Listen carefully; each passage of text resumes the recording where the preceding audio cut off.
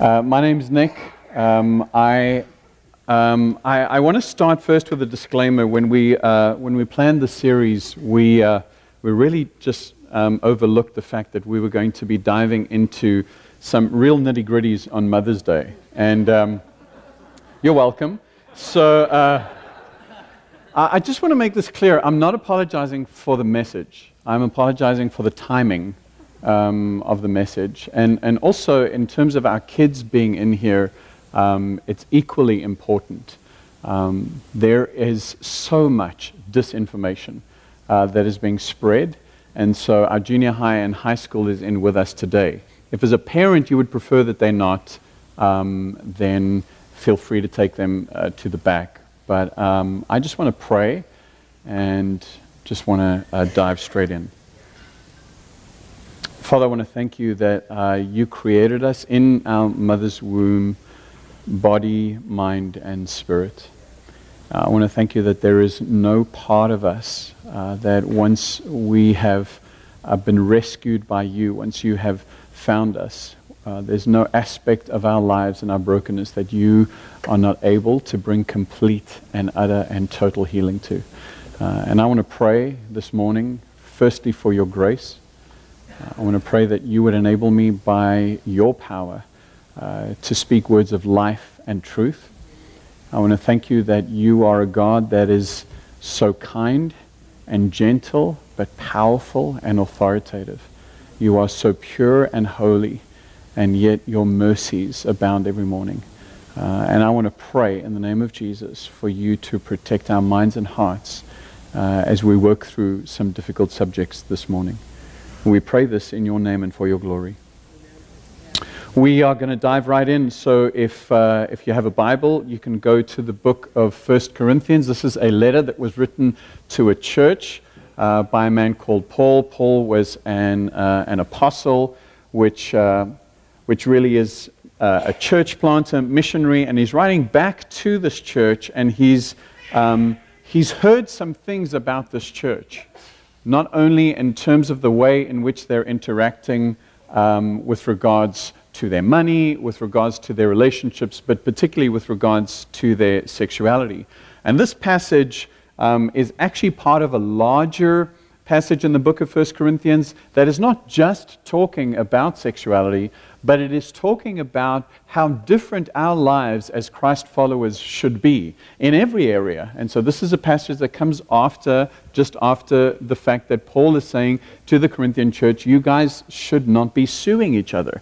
This is not something you should be doing. And so we pick up in 1 Corinthians chapter 6, verses 9 to 11, and I'm reading from the ESV. He says, or do you not know? And I want you to look at that phrase, or do you not know? There's 4 of them in this passage. Or do you not know that the unrighteous will not inherit the kingdom of God?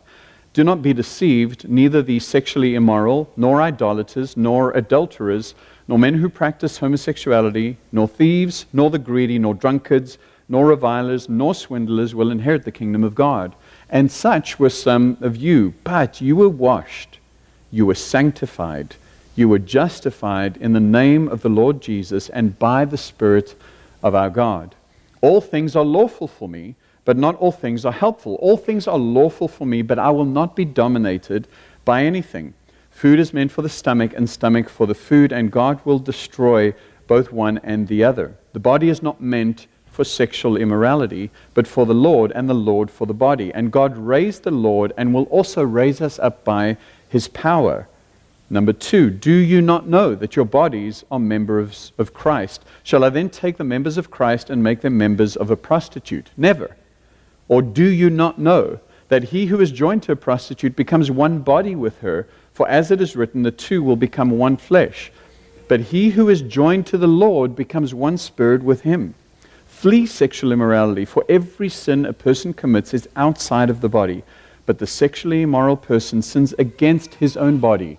Or do you not know that your body is the temple of the Holy Spirit within you, whom you have from God? You are not your own, for you were bought with a price, so glorify God in your body.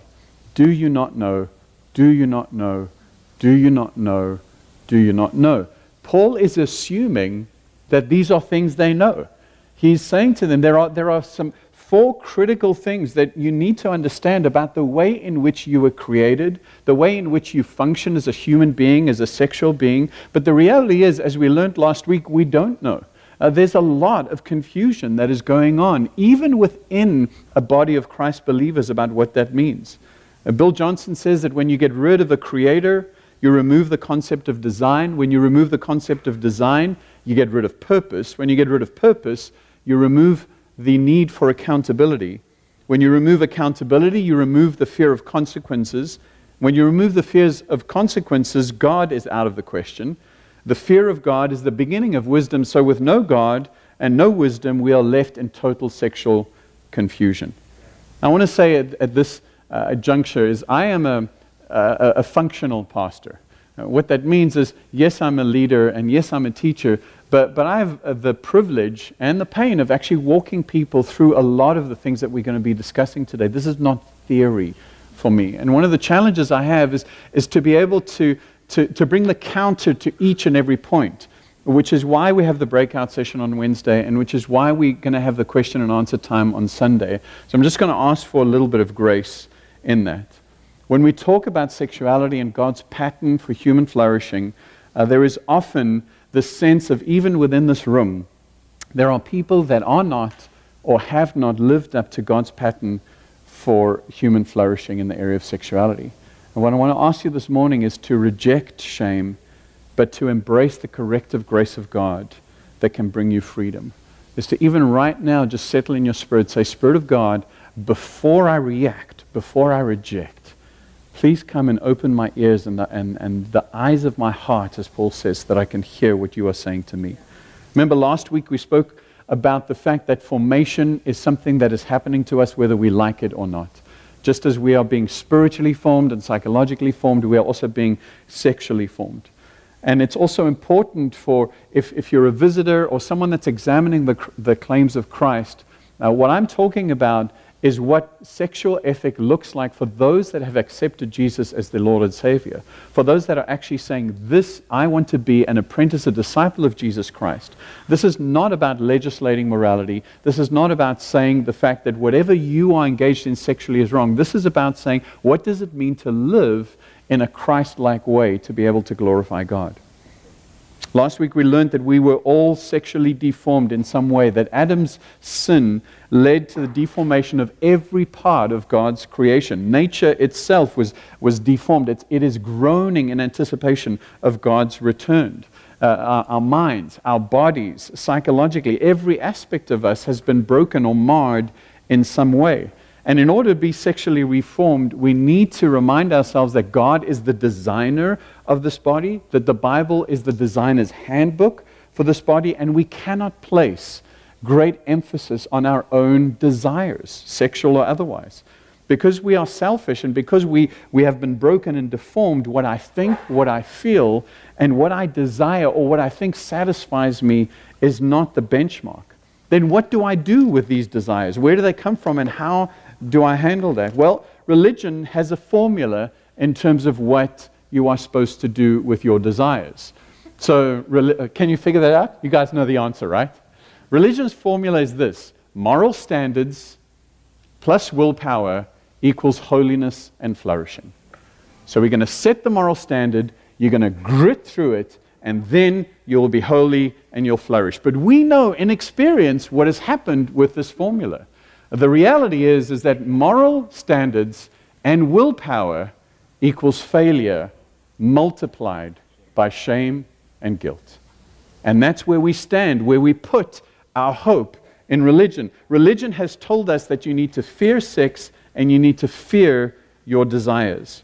And the problem is often in the context of religion, the deformation that we've experienced is because of a repressive, moralistic, Victorian, unbiblical view on sex. As a church, we really haven't done a good job. We have talked about sex in hushed and embarrassed tones rather than boldly declare that it is a gift that God has given so that we can enjoy intimacy, ecstasy, and communion. The church has been complicit in horrific sexual abuse. Generally, the church has not taught sexuality in a way that strengthens and clarifies what real marriage is. It has not honored singleness or recognized brokenness. And it hasn't accepted those that don't fit into the box. Generally speaking, what we've done is we haven't challenged sinfulness with grace and love. We have skirted issues of sin. And as a church, we have tended to focus on one area of deformation over another.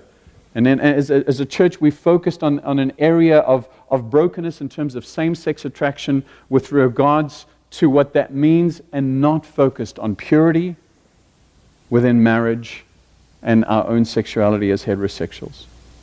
The historical church has elevated marriage and by definition the orgasm as the pinnacle of human emotional and physical fulfillment. And thereby we've alienated singles, widows, divorced, and those who struggle with same-sex attraction. Now I'm sorry that that is the history that we have, but that doesn't mean that we throw out the baby with the bathwater. And that we need to look at the biblical view of sexuality, not as something that we need to be afraid of or some kind of weight that we cannot bear, but as something that ultimately does bring us what we want, which is freedom and flourishing. Okay, so if we're not going to fear our desires, and if we're not going to fear sex, then this is what we're going to do. We're just going to follow our desires. Now, those of you that have gone to Blaze Pizza, right? Or Chipotle, or The Counter, what you do is you have it your way. My wife and I, we went to, I think it was Slater's, and it's one of those kind of gourmet burger bars, and she wanted it her way. So she decided that everything that she liked, she was going to put on this burger. So she put grilled onions, coleslaw, barbecue sauce, and horseradish. And the guy's like, okay, check, check, check. She brings it and she's like, that was a bad decision. I'm like, you think? You know, the idea is that if I combine every desire into one thing, I'm really going to enjoy this. You know, how many of you guys have been to a really, really nice steak restaurant where they refuse to make your steak well done? Why? Because that's what they should do. You should never, ever have a steak unless there is a little bit of blood left on your plate. That is how it was designed, right? In Portland, there are now coffee shops that refuse to even carry, never mind give you, milk and sugar. Why? Because that's right? This is the way that coffee was meant to taste. Now, when you go to one of these fancy restaurants, you kind of accept that because you're thinking they know better than I do. There is a chef in the back there that's gone to school for this kind of thing. But when you're at Umami Burger, Chris Johnson, and they refuse to give you a slice of tomato because that doesn't go with your burger, then you're like, no, you revolt. And you say, no, this is a burger. This is not a $25 New York strip steak. This is a burger. I want tomato on this. What's the point of what I'm saying? I know. The point of what I'm saying is, in the area of sexuality, we have tastes.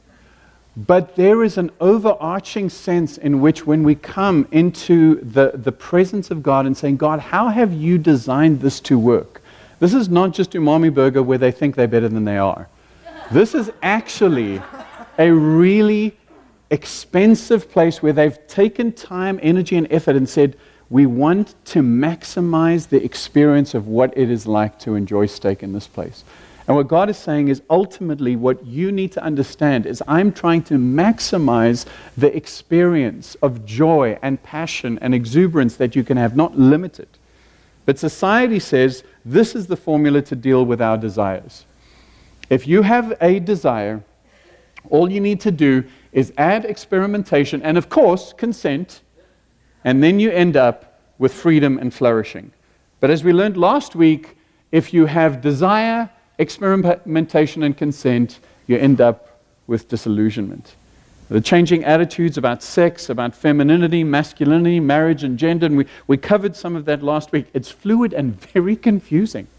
Sex and the human body is simultaneously belittled and elevated. It's belittled. Lady Gaga sings the song, "You can have my body, but you can't have my mind." There's a sense in which we can just hand out our bodies to whatever and be engaged in just hookup sex. My body isn't really that important. And then Bruno Mars sings, "Your sex takes me to paradise, and if I can't get it, I've been locked out of heaven." At the same time, we have the sense of, this is just your body. No, this is this mystical experience that will somehow elevate me to heaven. The hypocrisy of Time's Up and #MeToo at the Golden Globes last year, where everyone was wearing those things, which is important and necessary, and yet Game of Thrones is nominated for the best drama series, where in reality they are still commoditizing the female form, and they are still commoditizing sex. It's confusing. The Olympic Games. What does it mean to be a woman to be able to compete in a race?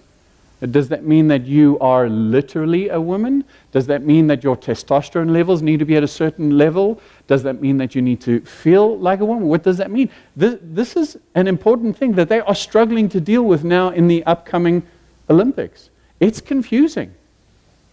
So if we can't fear our desires, and we can't follow our desires, then what God has called us to is to present ourselves to Him so that He is able to reform our desires, so that we are able to engage in a way that models Him and the communion that He shares with the Holy Spirit and with His Son.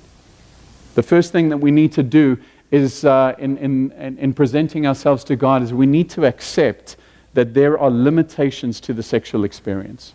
Now, there's limitations of and in. What I mean is, there are limitations, and we're going to go through it. We think that if we somehow find this partner that we can experience sexual intimacy with, then we will be fulfilled. That's not true. But then there are also limitations of the sexual experience that God has said to us that we are to experience this within these limitations. Proverbs 6, verses 24 to 29 say this: "Don't lust after her beauty." He's talking about a prostitute. "Don't let her coy glances seduce you, for a prostitute will bring you to poverty, but sleeping with another man's wife will cost you your life.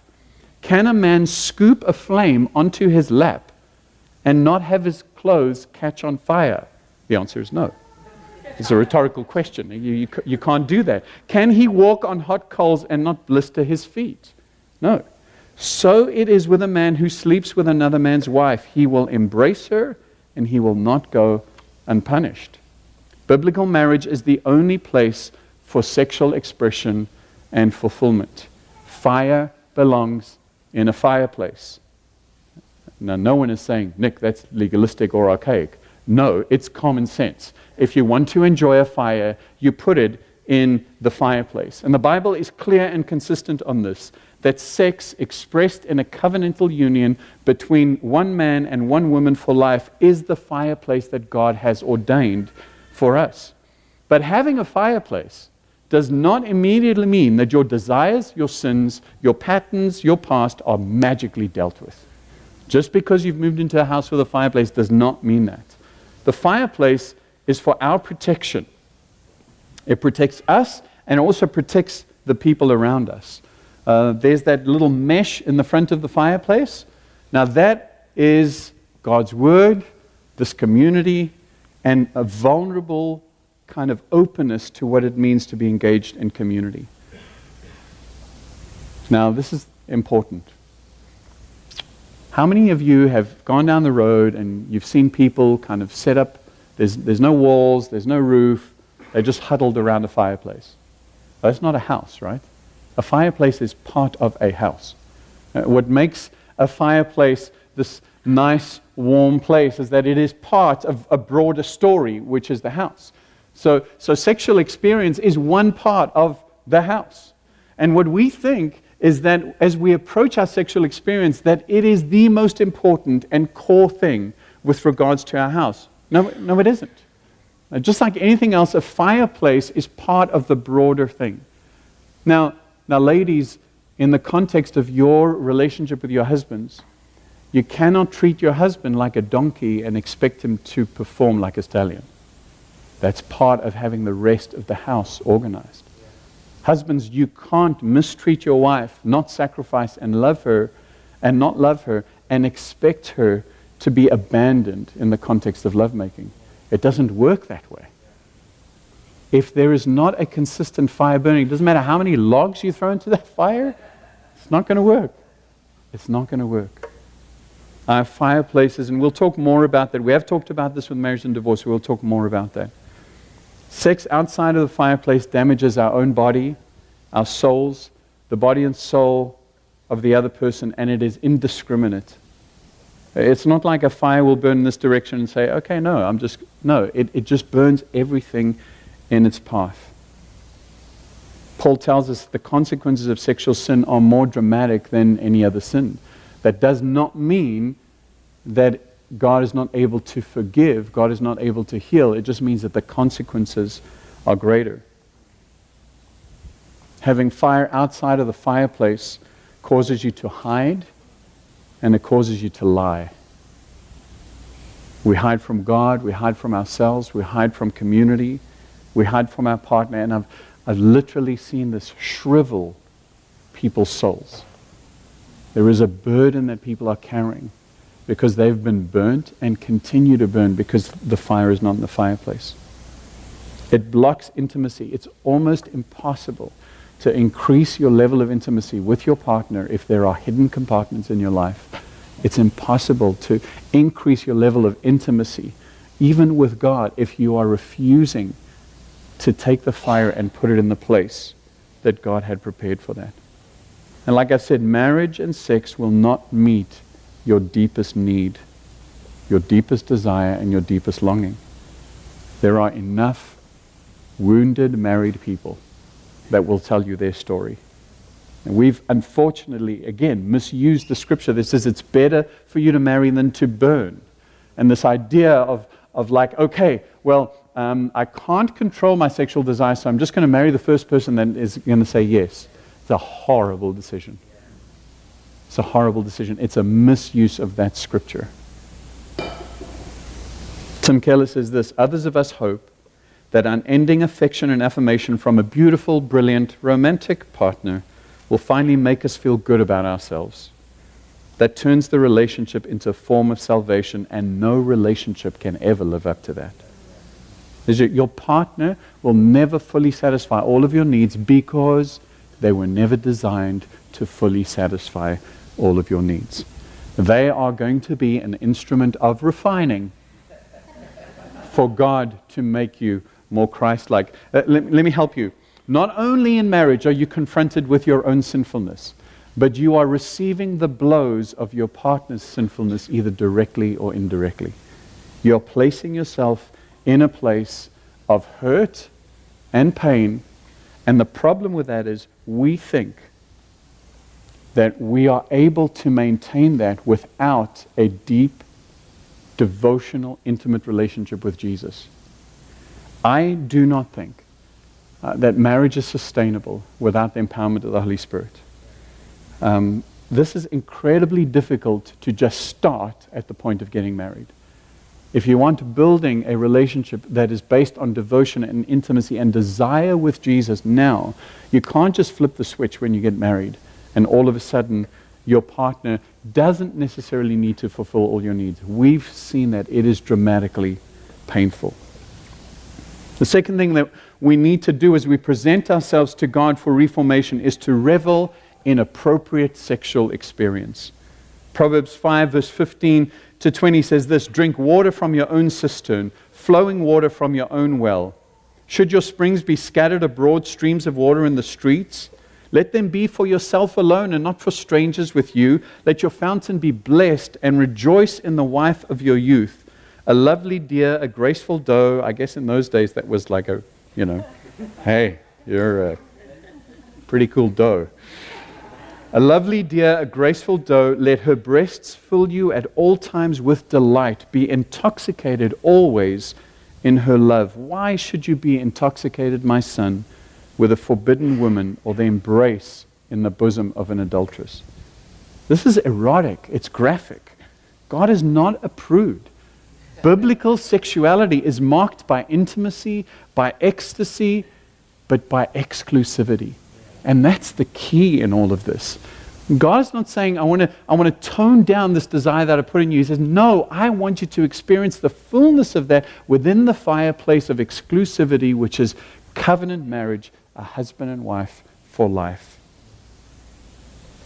I don't get better at sex in general.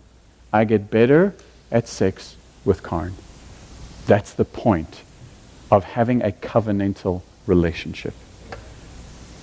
The way we participate, the way we talk about, the way in which we engage in conversations with regards to our sexual experience in marriage has to be a pointer to the world. Yes, this is something to be enjoyed. Yes, this is something that I'm super glad I get to participate in, but this is not what makes me human. This is not what makes me loved. This is not what gives me purpose. We need to be able to talk about sex with reverence, with mischievousness within marriage, with mystery and abandon and joy. I remember walking through the mall with one of my daughters, and we were walking past the Victoria's Secret's display. I can't think of a better word for that. It literally is a display. And so one of my daughters says, "Oh, Dad, that's so gross." And I'm like, "No, baby, that's not gross. It's inappropriate. It's not gross." I said, "You know your mom has lingerie." She's like, "No!" I said, "Baby, do you know that one day you're going to buy stuff like that?" "No! No one's going to make you wear that, but one day, when you are going to be married, you are going to enjoy sex with your husband. It's going to be an amazing thing."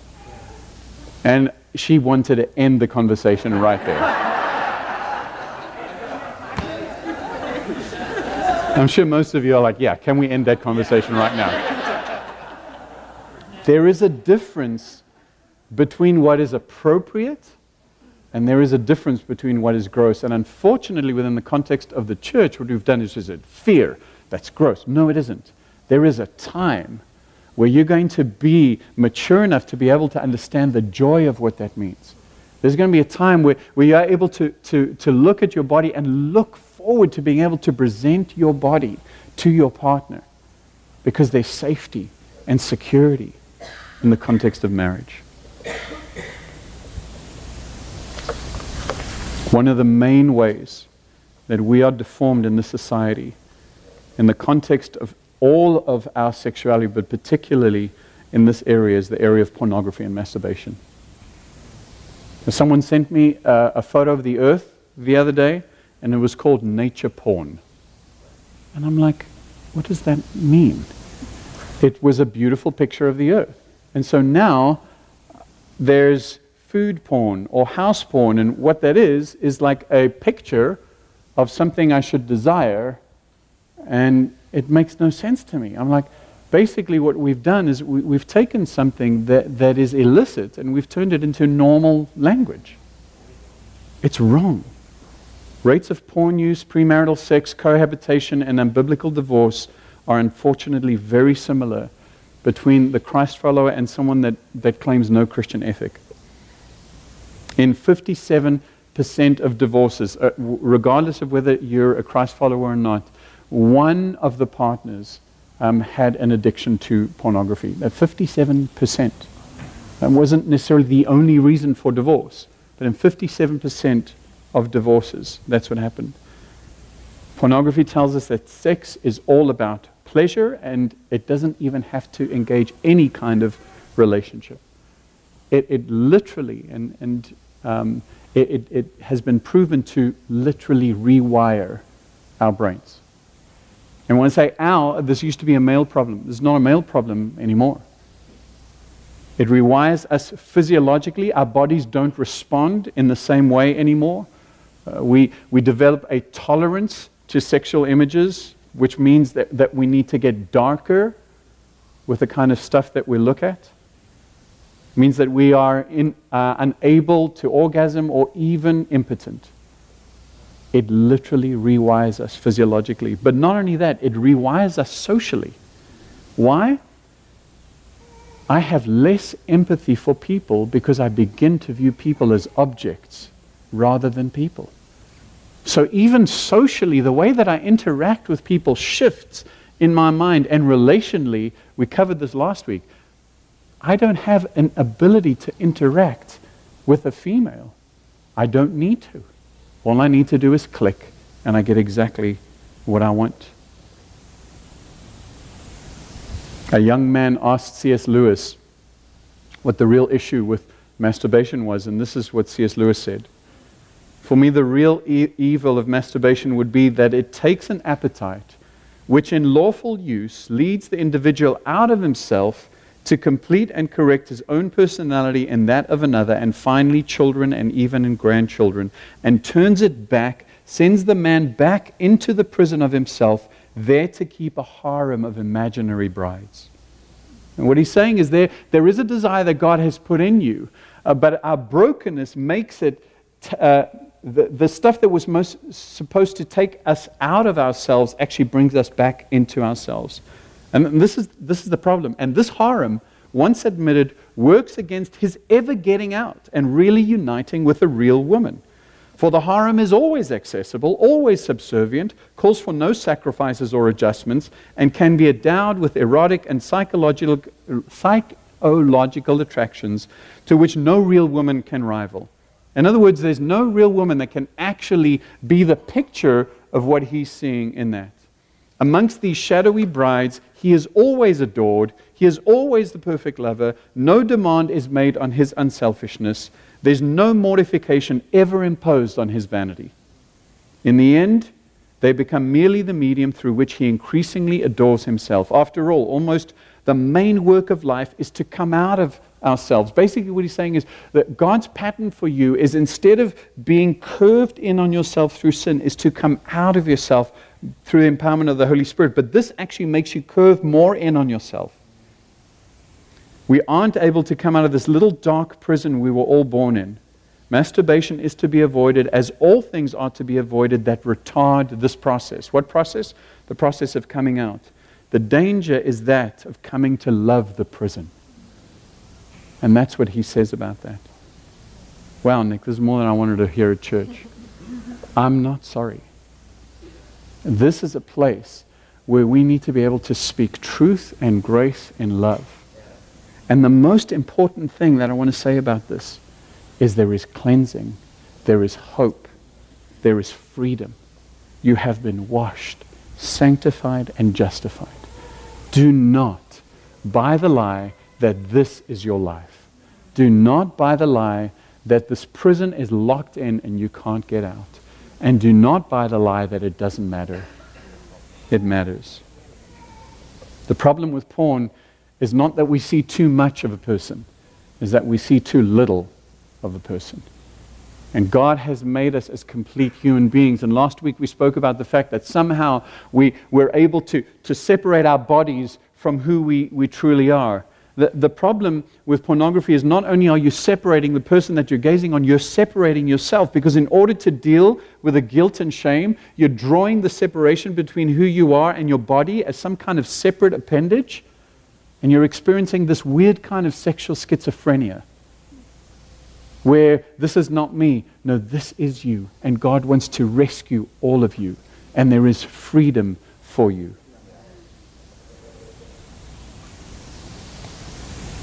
Father, right now in the name of Jesus, where people are experiencing shame and guilt, or where people are feeling uncomfortable, God, in the name of Jesus, I want to pray for your grace and strength. I want to pray that you would speak hope.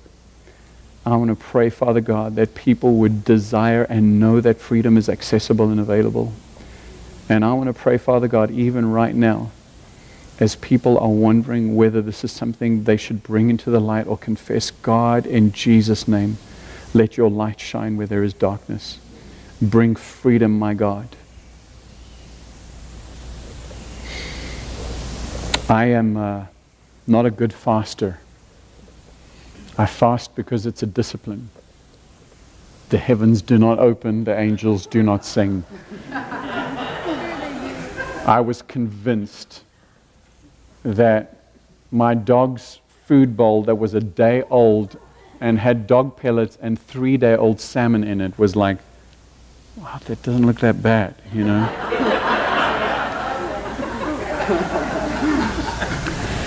That's the problem. Is that our hunger and desire for relationship, our hunger and desire for these things makes this disgusting stuff look appealing to us.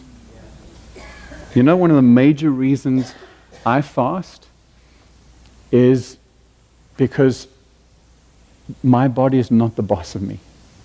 I get to tell my body, no, you can't have that. And it is one of the best lessons that we can learn. And that is one of the reasons why I do fast, is not because it's this amazing spiritual experience, but I'm able to actually say, God, by your empowerment and by your strength, I can say no to the desire of my body. Who am I becoming? What am I being formed into? The third thing is that we need to participate in gospel community. How on earth does that help with my sexual formation? How on earth does being part of a gospel community help? Well, your purpose is to know God, to be with Him and to enjoy Him and glorify Him forever. And you can do that whether you're single or whether you're married, whether you're attracted to men or whether you're attracted to women. That is not the issue here. What we get when we're part of a faith community is we get accountability and vulnerability. Remember the mesh in the front of the fireplace? That's what community provides. It prevents the fire from coming out, and it also prevents you from walking into someone else's fireplace. Dating is safer, not safe in the context of a community, because you're not dating in a vacuum. People know that you're involved in this relationship. Marriage is easier, not easy. I don't think I would still be married if it wasn't for community. That has nothing to do with Karen, it has everything to do with me. Amen. The second reason that being part of a faith community helps with our sexual formation is that it helps us acknowledge the human desire for companionship. When God said it's not good for man to be alone, He wasn't saying it's not good for the man, the male to be alone. He was stating an eternal truth that the human race, humanity, was not designed to be alone. The human race was made for companionship, whether we're married or unmarried. Whether we started married and are now no longer married, whether we'll never be married, whatever the case is, we were built for companionship. Some of you may know who Christine Nethers is. She's in her mid to late 30s. She's single. She's moved to Australia to help an advanced church. And I asked her this question. I said, Christine, how do you suppress your desires to be married, your desires to have children? And she just whipped straight back at me. I felt like a child. She says, Nick, I don't suppress them. I don't redirect them. I submit them to God. I'm like, that's like a drop the mic there, you know what I mean? Boom. But she didn't do that to kind of prove something to me. She said, literally, it's the only thing I can do.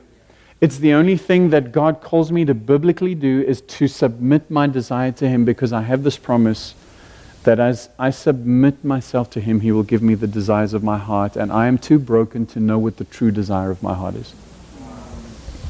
Now that's a mature approach. That's not even an approach I had when I asked her the question. I was just asking her for some practicals in terms of how to do that. Now this is much more complex for those that suffer with same-sex attraction. You know, during this fast, on Tuesday at lunchtime, that's how long my self-discipline and control lasted, you know.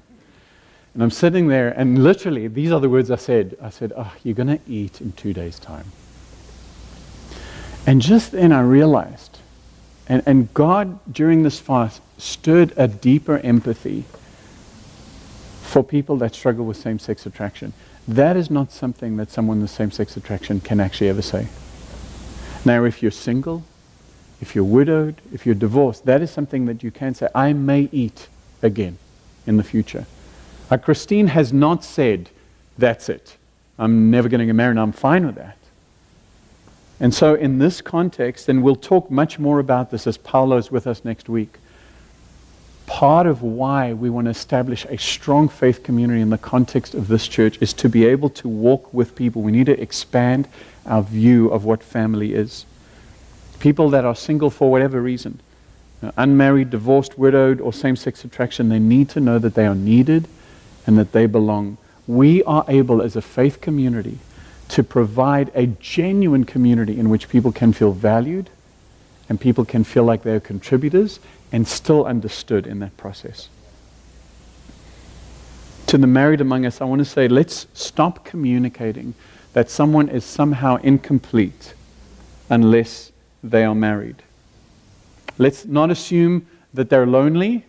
Let's not assume that they have ample amounts of time, lots of energy, and that they all want to be set up. Now let me say this. I feel trapped by this sometimes. Because the reality is, in our community, there are people who want to be set up. There are people that come to me and say, hey, what you doing about this? I'm like, I'm working on it, you know.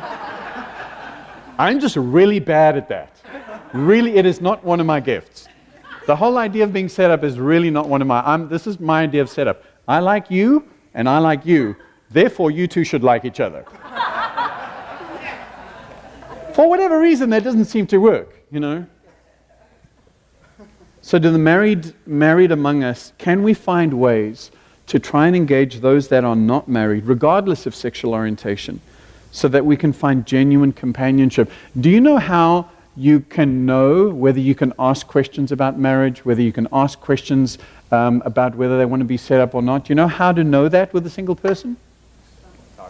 Talk to them. That's brilliant, right? Let's not assume that there is some kind of band that every single person is on. Let's talk and engage with people that are outside of our life station so that we can find what that looks like. This has to have a concrete impact on the way we live, the way we use our homes, time, and money. Whoa. Singles, thanks David. Singles, can you find grace to not take every comment that a married person makes about your station in life as a pick at your wound? We really are not trying to do that. We're just dumb sometimes. It's true, we are. We view life through our lens, and a lot of the things that we say are not meant to hurt. They do, and I understand that. But can you give us some grace in that area? Just understand this. Outside of this community, there are married people that are more lonely than you are. That may be hard for you to fathom, but that is true. Lastly, we need to rest in the arms of a celibate, single Savior. Jesus had unlimited power to allure women. He never abused it. He had women following him. He had women touching him. He had women worshiping him. He elevated women and honored them in ways that were never thought of at that time. Those women would have done anything for him. He never married and never had sex. And you say to me, but he was God. That is heretical. It's not just wrong, it's heretical. He was fully man. In other words, absolutely experienced everything that we experienced. Otherwise, how can he say that he is able to help us in our weaknesses and fully God? This idea that we can't aim for that kind of pattern because that's just a God thing, that's a sick joke. Because that means that the way in which Jesus modeled his life is unattainable for us. So let's just pack up and go home right now.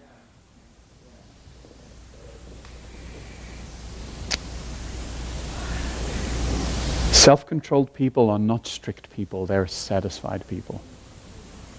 They just are satisfied. When I came home from the fast, I ate because I could. I opened the fridge and I ate week-old crackers. Why? Because I can. It's stupid. But this is the thing. If you are satisfied, there is a measure of self-control that comes that is almost automatic. If we find our satisfaction in him, self-control is something that walks alongside us in the context of satisfaction. We don't have to be super strict all the time. What is God's formula for our desires? God's formula for our desires is a biblical vision. Yeah, right? It's a complicated formula, right? It's actually not. It's a biblical vision plus practices that shape us into Christ-likeness. This is the most important element of the formula, multiplied by the empowerment of the Holy Spirit, which leads to freedom and flourishing. We started with 4 do not knows. Do you not know? Do you not know that the unrighteous will not inherit the kingdom of God? Jesus' sacrifice has made you righteous. You have been washed. You have been justified. You have been sanctified. Do you not know that your bodies are members of Christ? Your body is a precious component of the wholeness of who you are as a soul. And it is part of a greater whole, connected to every Christian around this planet. Do you not know that he is joined to a prostitute and becomes one body with her? That sex is a beautiful, unifying act for the purpose of imaging God in marriage. Do you not know that your body is the temple of the Holy Spirit? And this is something that I want to state very, very clearly. We say yes. The reason that I need to engage with the Spirit and participate in practices that open me up so that I'm able to fulfill what God's pattern for sexuality is because the Holy Spirit lives inside me and is the temple of the Holy Spirit, and I don't want to defile it. That is one part of it. It's only one part of it. You know what the other part of it is? If the Holy Spirit is in you, you are empowered. So you aren't just beautiful because the Holy Spirit resides in you. You are powerful. And so for some of us, we say, yes, the Holy Spirit resides in me, and I feel the sense of shame because what I've done is I've defiled my body, and therefore the Holy Spirit. Yes, but the Holy Spirit is in you, enabling you to say no to ungodliness. In Titus it says, the grace of God has appeared to all men, teaching us to say no to ungodliness. We have the grace of God that has made us the temple of the Holy Spirit, and the grace of God that enables us to say no. Jesus has and will continue to rescue us. David, you can come up. Proverbs 6 verse 32 says this, but the man who commits adultery, now remember, adultery in its broadest possible sense, like we covered in Matthew. The man who commits adultery is an utter fool, for he destroys himself. Listen to this. He will be wounded and disgraced, and his shame will never be erased. He will be wounded and disgraced, and his shame will never be erased. But God. But God. And such were some of you. But you were washed. You were sanctified. You were justified in the name of the Lord Jesus Christ and by the Spirit of God. Jesus, I want to thank you that you took on our wound, the shame and disgrace of our sexual deformation, and you nailed it to the cross with every other enemy. That you were abused, you were stripped, you hung naked on a cross, willingly wounded and disgraced so that I would never be put to shame again. I want to thank you that the greatest act of love was not some kind of physical romantic love, but it was your decision to lay down your life so that we would never experience shame and guilt again. That we could be free from addiction. That we could be free from sexual brokenness. That we could be free from the pain that was committed upon us. That we have the power to forgive through you. That we are able to be cleansed and healed because of you. That you are able to give us everlasting peace, righteousness, and joy as no other human being can. You have recreated our souls, our bodies, and our minds. You are reforming us. And we are so grateful for that, Jesus. Spirit of God, lead us as we respond now, I pray.